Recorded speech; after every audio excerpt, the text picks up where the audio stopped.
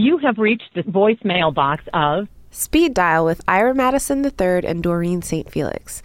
This week, we're interviewing Harvard professor Leah Wright Rigueur about the tradition of Black conservatives in the United States. Next, we talk about Michelle Obama's incredible speech at the DNC. Leave a message. Hey, Doreen, it's Ira. I know you saw Ben Carson talking about Lucifer at the RNC. We need to call up the expert on Black Republicans and Black conservatism so we can get to the bottom of this.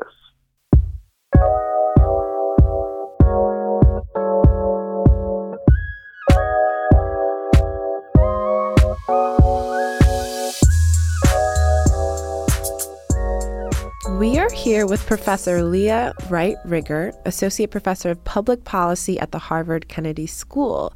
Professor Rigueur has written a book, and it's called The Loneliness of the Black Republican. We're going to talk to her today about the aftermath of the RNC, the tradition of Black Republicans in America, and conservatism writ large. Thank you for talking with us today, Professor Rigueur. Oh, thanks for having me. Yeah, of course. So I think first off, you know, we're in the wake of the RNC. At this point, it's been a few days since it ended, so I'm not reeling anymore. You know, that was really difficult for me to watch. But I was wondering for you, as someone who studies Republicanism and then also Black conservatism in America, the tradition of it, how are you feeling after watching that display? Do you think that Black Republicans feel seen by what is now the party of Trump? So the RNC was an interesting phenomenon. It was an interesting event. I thought that I had lost the capacity to be shocked at this point, having kind of, read through all of these things and what have you. But I still found it shocking that of all the delegates, right, when we tallied the delegate count, only 18 of the 2,400 delegates were Black, right? So less than 1%. So that's a shocking statistic. It hasn't been that low in generations.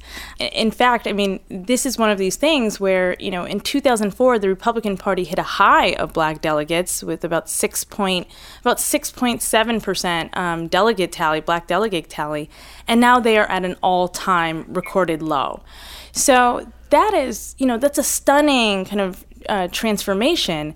And I think we kind of witnessed the reasons why, many of the reasons why, or the explicit reasons why, and just kind of listening to the tone and the tenor of the conversation at the Republican National Convention. And so what were, aspects of the tone or the tenor of the speeches, maybe specifically Ben Carson's speech? In the past year, he has both risen and then also very deeply fallen as the face of Black conservatism in America. At one point, he was ahead of Trump in the polls. So can you explain to us, maybe what were the linchpin moments of that phenomenon? So Ben Carson is interesting because at one point he's really riding the crest of Republican popularity. He leads the polls for a couple of weeks in November. He continues to have incredibly high popularity amongst Republicans at large, which is one of the prime reasons why Donald Trump brought him onto his campaign and why he was a speaker at the convention. And even when we look at his popularity in those November polls, he still was managing to get about 20% of the Black vote, right? About 20% of Black people said that they would support Ben Carson for president. And that's more than any of the other presidential nominees, Republican presidential nominees. Now, with that said, right, he begins to plummet amongst Republicans, in part because if you look at polling and if you look at data, there was never really any indication from his supporters that they would be loyal to him, right? So the vast majority of his supporters said that they hadn't 100% made up their mind. And so as he begins to make significant flubs, especially on foreign policy, Donald Trump once again overtakes him in the polls.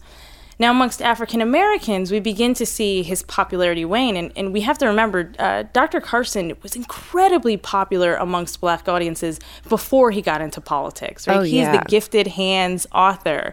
You know, it's the book that was handed out to little Black school children or to, churchgoers, right? So he has this kind of really big popularity, and that begins to drop drastically as he, becomes more and more of a prominent voice in the Republican Party. And then on top of that, you have this really interesting moment where Ben Carson, I think that really captures the dilemma of Ben Carson, right? When he launches his campaign, he does so in a moment where Baltimore is erupting in protest, right? And we remember this in protest over the death of Freddie Gray. And so he traveled. Ben Carson is Baltimore's Baltimore is his adopted home. And so he travels there and says, well, if Black people had jobs, we wouldn't see things like this. And he says, I've never had a bad experience with the police. And right there, what it does is it reduces Black complaints to one of saying this is merely about, unemployment, and instead about systemic grievances and problems with an institutional system. A lot of the popularity that he had enjoyed around, being this kind of very gifted doctor, very talented Black doctor, and being this prototype for Black uplift, right? Black uplift stories, is erased when it comes to his political leanings and kind of his political conservatism.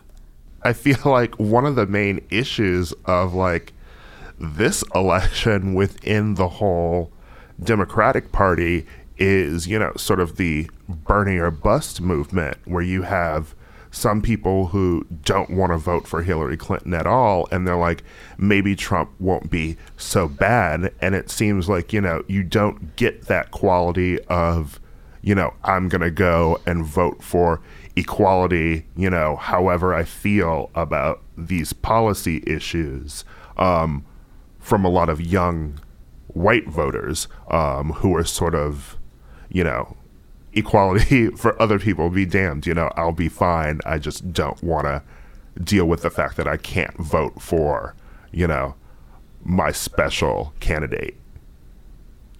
Right, and so the interesting thing here, I think, is when we look at the primary votes, African Americans overwhelmingly supported Hillary Clinton in the primaries, especially Black women, right? And so when we look at the numbers, it actually turns out to be a little bit of a generational issue, whereby, African Americans over the age of 35 support Hillary Clinton at upwards of 70%. Right?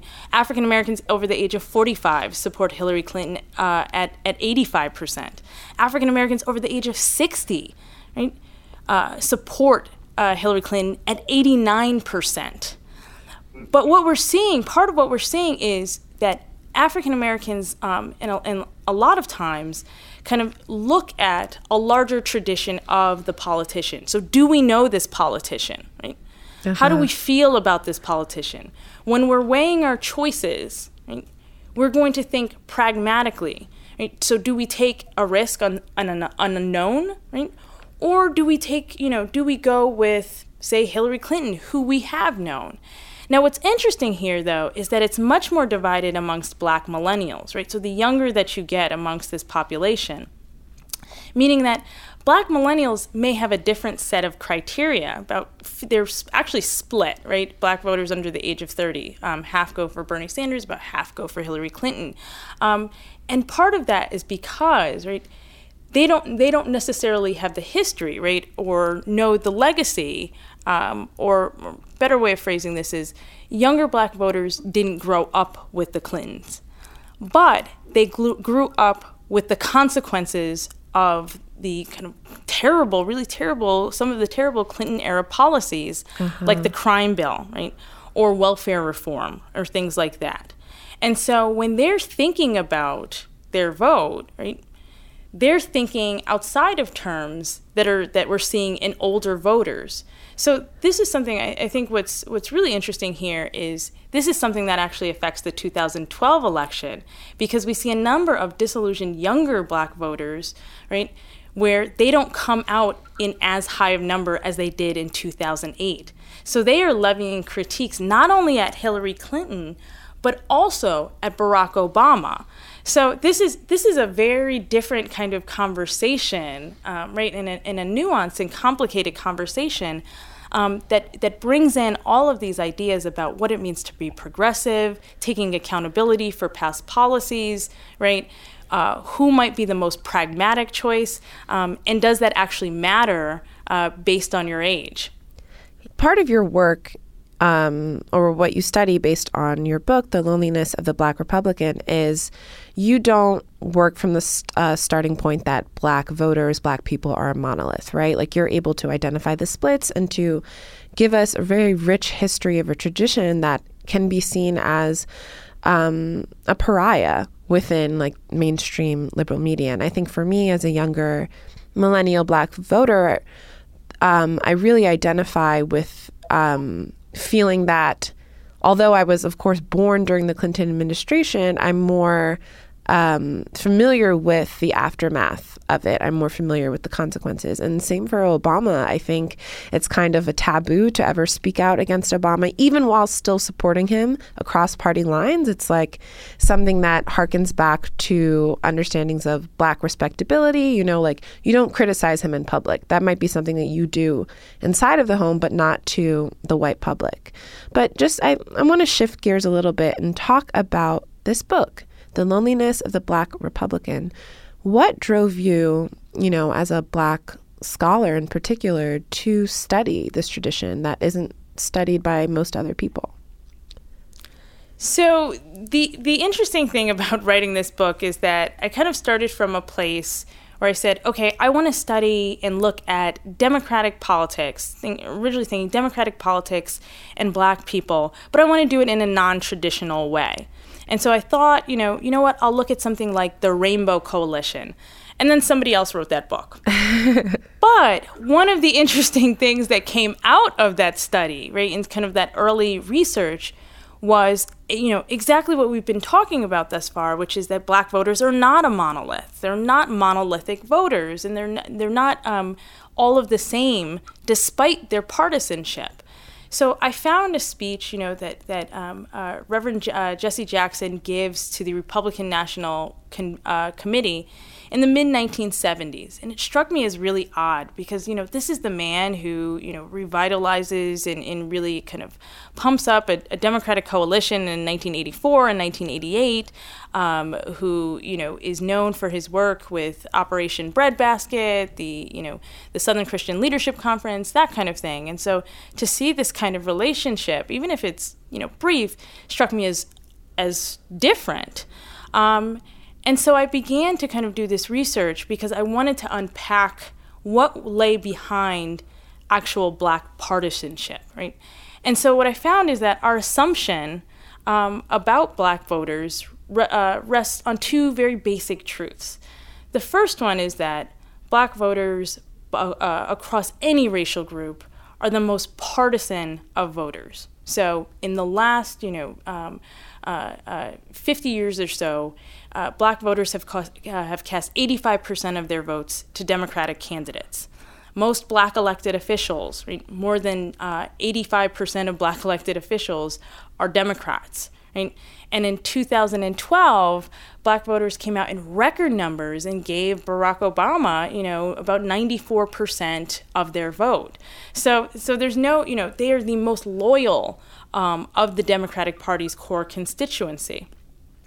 The other truth that this rests on is that the modern GOP really seems to have kind of turned its back or seems hostile to civil rights. So we're thinking about, the Pat Buchanans, and in some respects, right, Donald Trump has really articulated exactly what Black frustrations about the Republican Party have been over the last, 50 some odd years.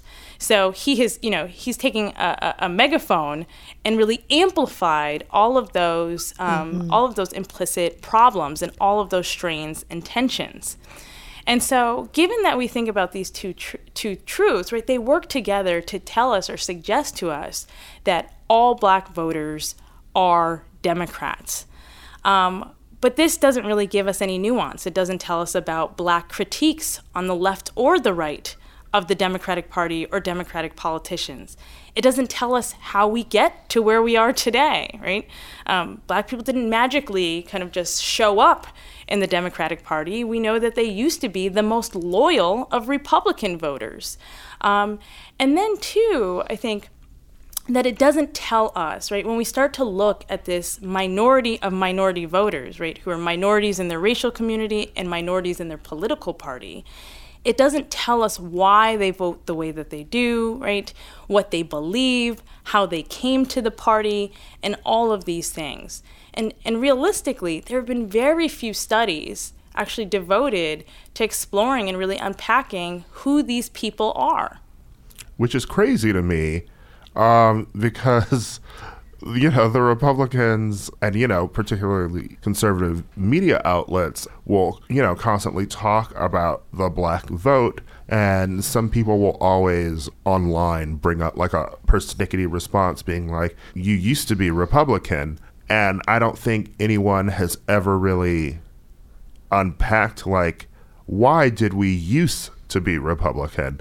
And why do so many Black voters go Democrat now?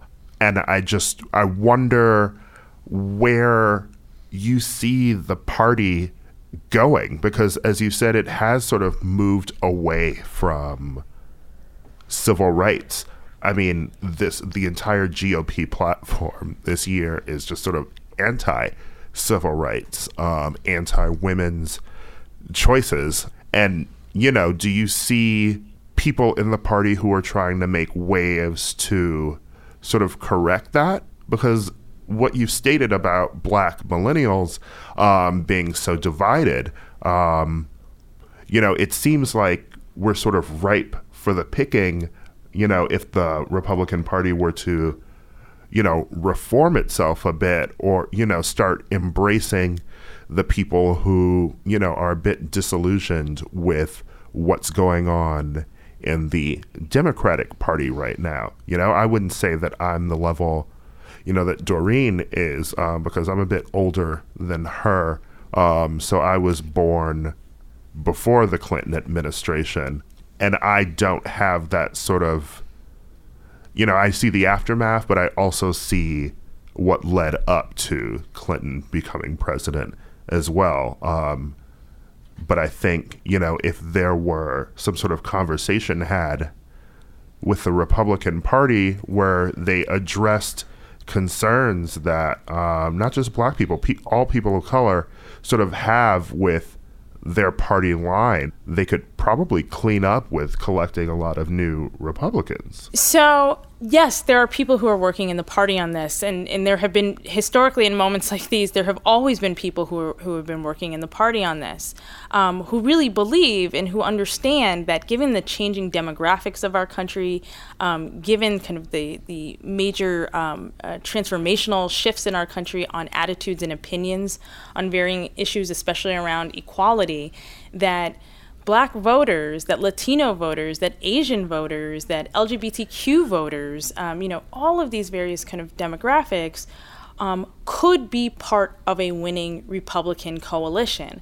And I think, again, the looming demographic changes, right? The 2013 Republican autopsy report mentions that by 2050, Black, Latino, Asian minorities may equal about roughly half of the country's population. So given all of that reality, that they have to change their strategy. And we've seen this for, any number of years, really the last 80 years, where there are these people who really double down and say, okay, if we make civil rights and equality a non-issue, then all of a sudden it changes, right, political polarization, and it changes our electoral strategy at the state and local and federal level, national level. And the interesting thing is, right, just to give you kind of a contemporary example, we've seen people like Rand Paul tackling this. We've even seen people like Paul Ryan tackling this. The problem arises, though, right, when these people or when the party then engage in activities, actions, behaviors, or even rhetoric that seems to undermine their very basic message about inclusion. And so, the counter that I always get to this is, well, the Democrats do it too. Well, the Democrats don't have a problem right now in terms of, partisan support from Black, Latino, and Asian voters. So when you're kind of fighting or working on this battle of winning back these voters, you have to push a little bit more. It also kind of is part of a much longer history, much longer but recent history that suggests, right, gives a suggestion that race and inequality are only discussed and used in antagonistic ways. So, Paul Ryan has been doing really interesting work with his anti-poverty tour. A lot of people don't know that. But he is, he's working with the Jack Kemp Foundation. Jack Kemp is actually a Republican who enjoys before he died, enjoys immense popularity amongst African American audiences. So we've seen Paul Ryan kind of working with that, working with Bob Woodson of the Neighborhood Center for Neighborhood Enterprise on ways to reach out to Black voters. My love for Paul Ryan is very well documented here because I'm from Wisconsin. And, there's so many times where I feel like I love him and I get what he's trying to do. And then there's other times, like when he caves and he is supporting Donald Trump, where I'm like, you know what? I'm going to get off that train. Well, so that is precisely it. That is precisely it, right? So you have these moments and you have these flashes where it is remarkable and where Black people really respond. I mean, you can actually kind of track it.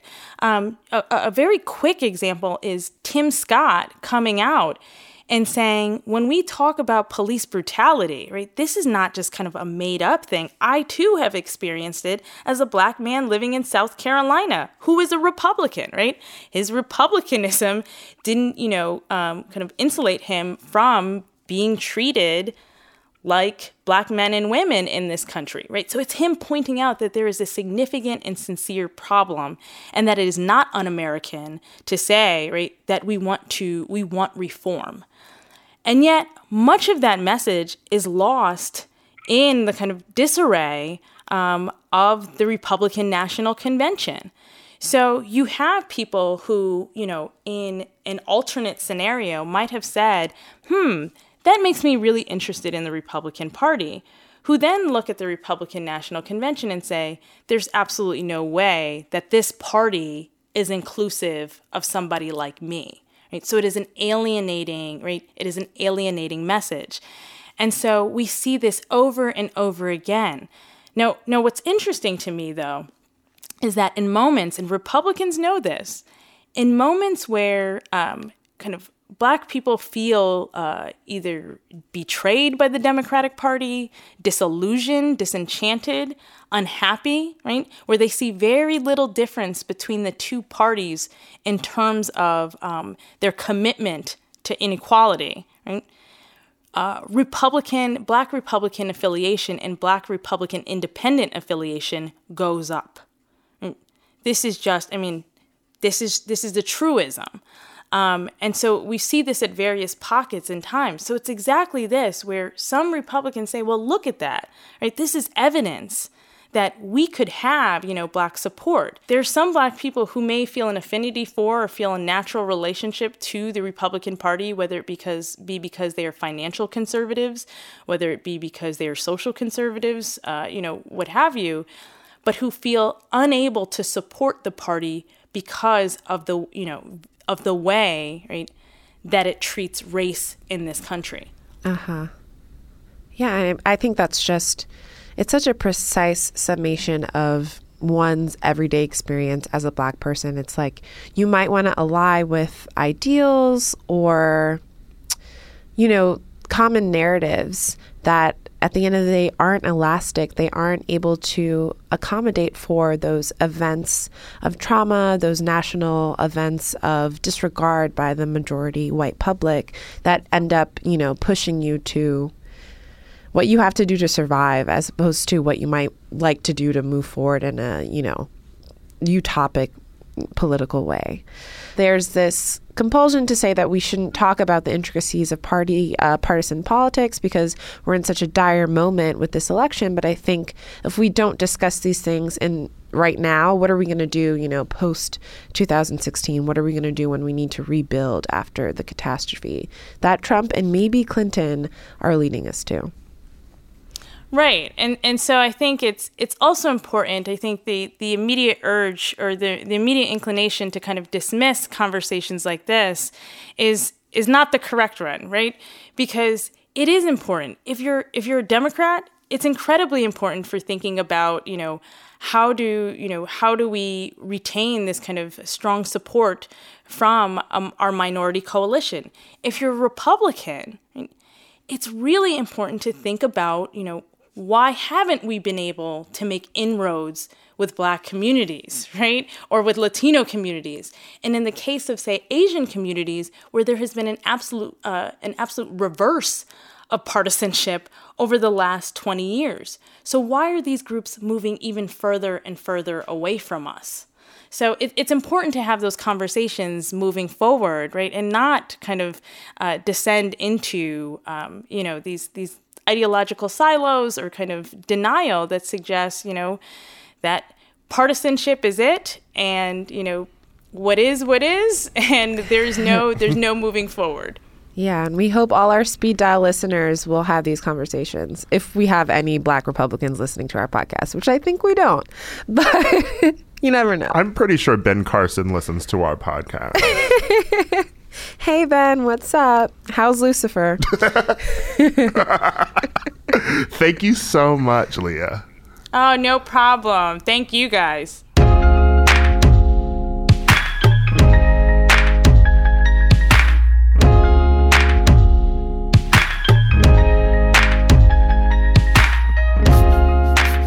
So, that was wild. I felt like I learned so much about Black Republicans, and I'm also glad no one ever handed me a book by Ben Carson when I was a child. Professor Rigueur is amazing, but it's funny, I was handed many books about Ben Carson when I was a child. Pamphlets warning you to stay away from this man? No, they're like picture books, and they make him like so beautiful, and his afro is perfectly picked out, and all you want to do is be a neurosurgeon like Ben Carson. And I also saw, there was a Lifetime movie where Cuba Gooding Jr. played him, right? I saw that. I was all into the Ben Carson. I do remember that. Okay. You know what? Are you judging me? I wish... No, you know what? Maybe your campaign slogan is "Make Ben Carson Great Again." Or Black again. That would work too. But you know which Black person made a good ass speech this week? Who redeemed us Michelle from Obama. Oh my God. Michelle freaking Obama.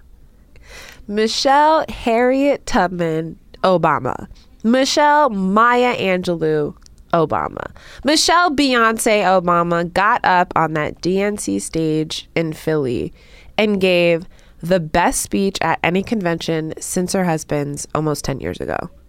That is not debatable. That speech was so fucking good. You know, the Trumps were shook because Donald Trump was tweeting all sorts of shit about Bernie Sanders and Elizabeth Warren and Cory Booker. He didn't say a damn thing about Michelle. Nope, because what the hell could he say?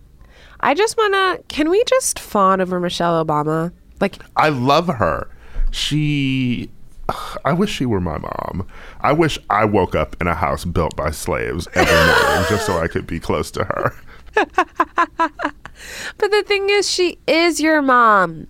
She's all of our moms. That was the whole theme of this speech, right? Which is it's really brilliant because that's what I think people would admonish Michelle Obama for when she was first campaigning for Barack. People were like, she's not feminine in the mom-like way, in the way that we want our first ladies to be, which is ridiculous when you think about Laura Bush. I didn't really get like intense mom vibes from her, but I digress. The fact that Michelle was able to... lady down the street. I got lady down the street who gives you apples for Halloween. Yeah, that's a better representation of Miss Laura Bush. I was so amazed to see Michelle kind of subvert that critique that she's gotten for the 8 years that she's been First Lady, and then use it to, make a point about Clinton's policies and the work that she's done for women and children and also people who are differently abled. It was so smart, and it really just elevated the theme of the night. Yeah. I mean, if we're talking about Michelle Obama as like everyone's mom, Hillary has sort of been like, that teacher that you always have problems with. And finally, Michelle just sat us down and she was like, listen, you are going to be taking this class for at least 4 years. So let's deal with that. And you know what? The teacher's actually pretty good. That is the perfect analogy. Oh my God. Yeah, she was like, but the thing was, she didn't even say that outright. She wasn't like, y'all know you don't have a choice. She made a really nice argument for why Clinton is the candidate to choose. And while doing so, she was never really leaning on the things that like Al Franken and Cory Booker did. She wasn't making an argument that like you shouldn't choose Donald Trump. It was more you should choose Hillary Clinton. It was positive. It was radiating. And that's how people want to feel. First of all, Cory Booker was literally only there to be like, hey, y'all, I'm here. I'm going to be running for president in a few years. True. Very true. That is all he cared about. But yeah, she was just majestic, and I love how, like you said, she subverted, a lot of the stuff that she was criticized for early on. I loved how she talked about the spirit of America and about how, when they go low, we rise high, rise above all the drama, as Candy Burris once sang. Because I remember when she was criticized for saying, this is the first time I'm proud of my country, etc. And everyone was like, oh, this black woman's not proud of America? And it's like, no, bitch. Why would she be? But she's now a black she's like, woman. you know what? Right? Now she's like, you know what? I'll give you your America the Beautiful. I'll give it to you. And my hair will be laid while I give it to you. It was laid. The dress was on point. The it's makeup. like Melania could never. I don't want to, get into, comparing, and pitting two women against one another. But I will say that it was just such a striking contrast to last week. Last week, as we've established, was about Satan and about like fear mongering. And this was, an evolution of Barack's message. We had a message of hope for 8 years, and now the message is now get to work.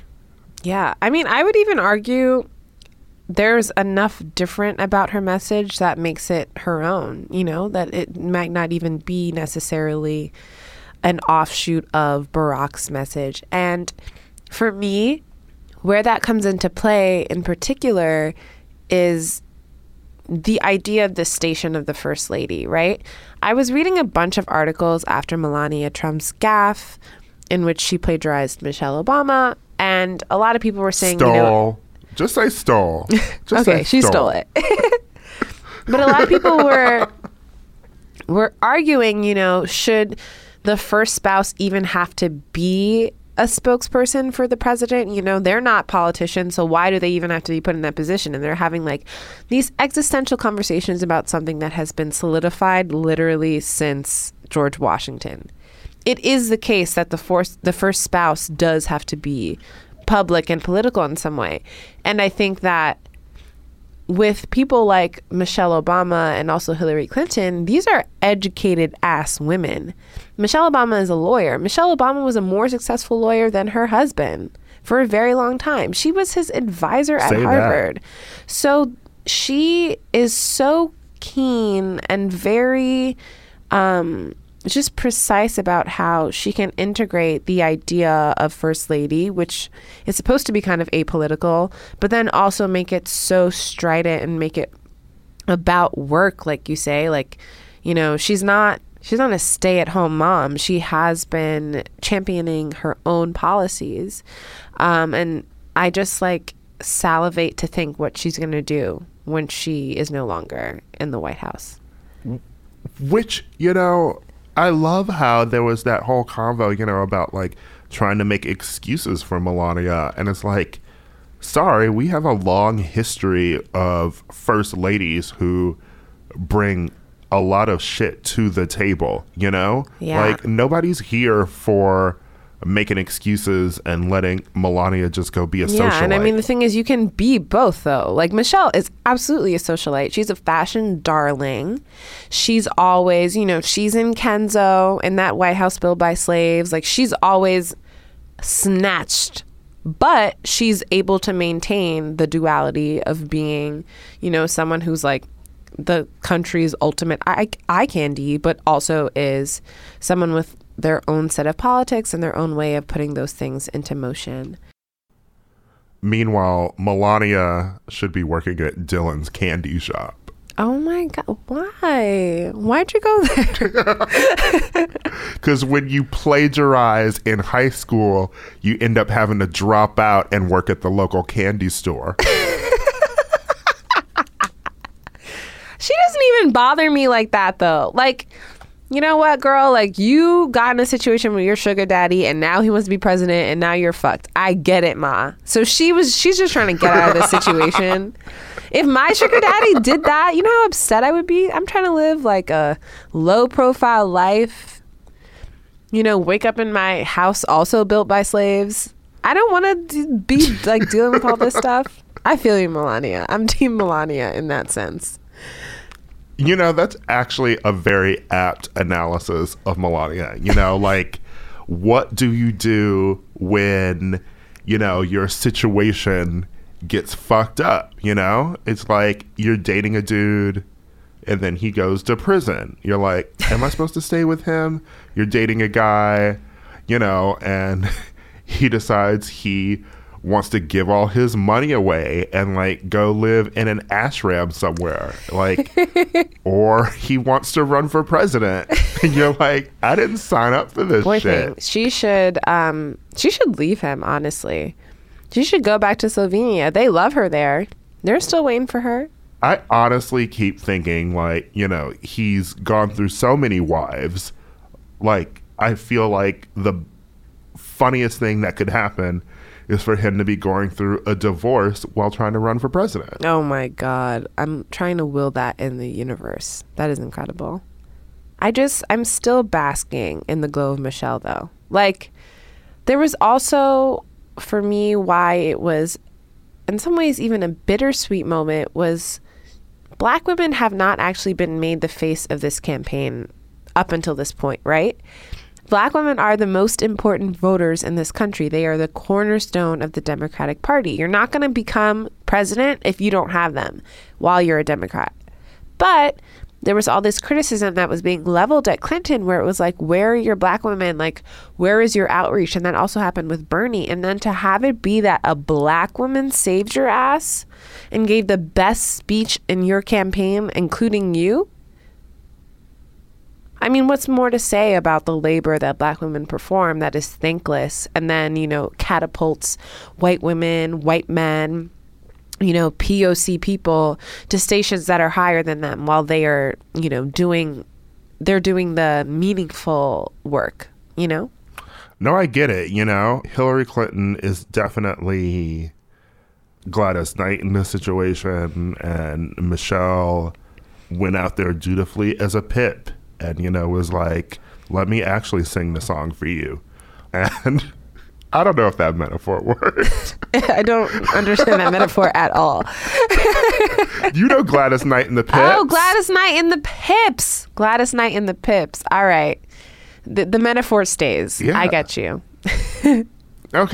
Okay, yes. You know, she did all the work. You know, she's the black grounds, basically. Hillary Clinton is better metaphor. Hillary Clinton is that white singer who's like, you know what? I need some soul. She's like, I need the black choir to come out and sing down. Oh my God, she's Sam Smith. Oh my God. Well, her ass better get that damn Grammy, which would be, in this case, the presidency of the United States. Am I right? Let the church say amen. Amen.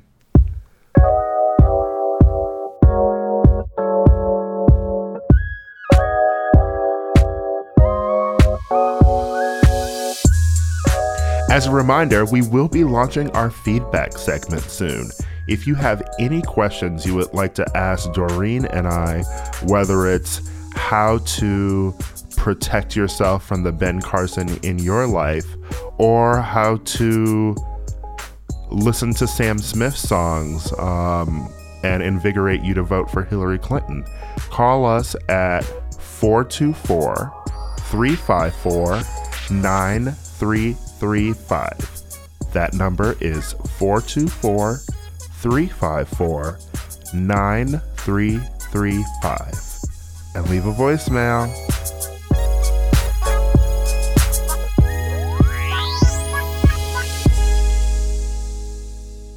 This episode of Speed Dial was produced by Kasia Mihailovich, Michael Catano, and Mukta Mohan for the MTV Podcast Network. Follow us on Twitter and like us on Facebook at MTV Podcasts. Subscribe to this and other MTV podcasts on iTunes.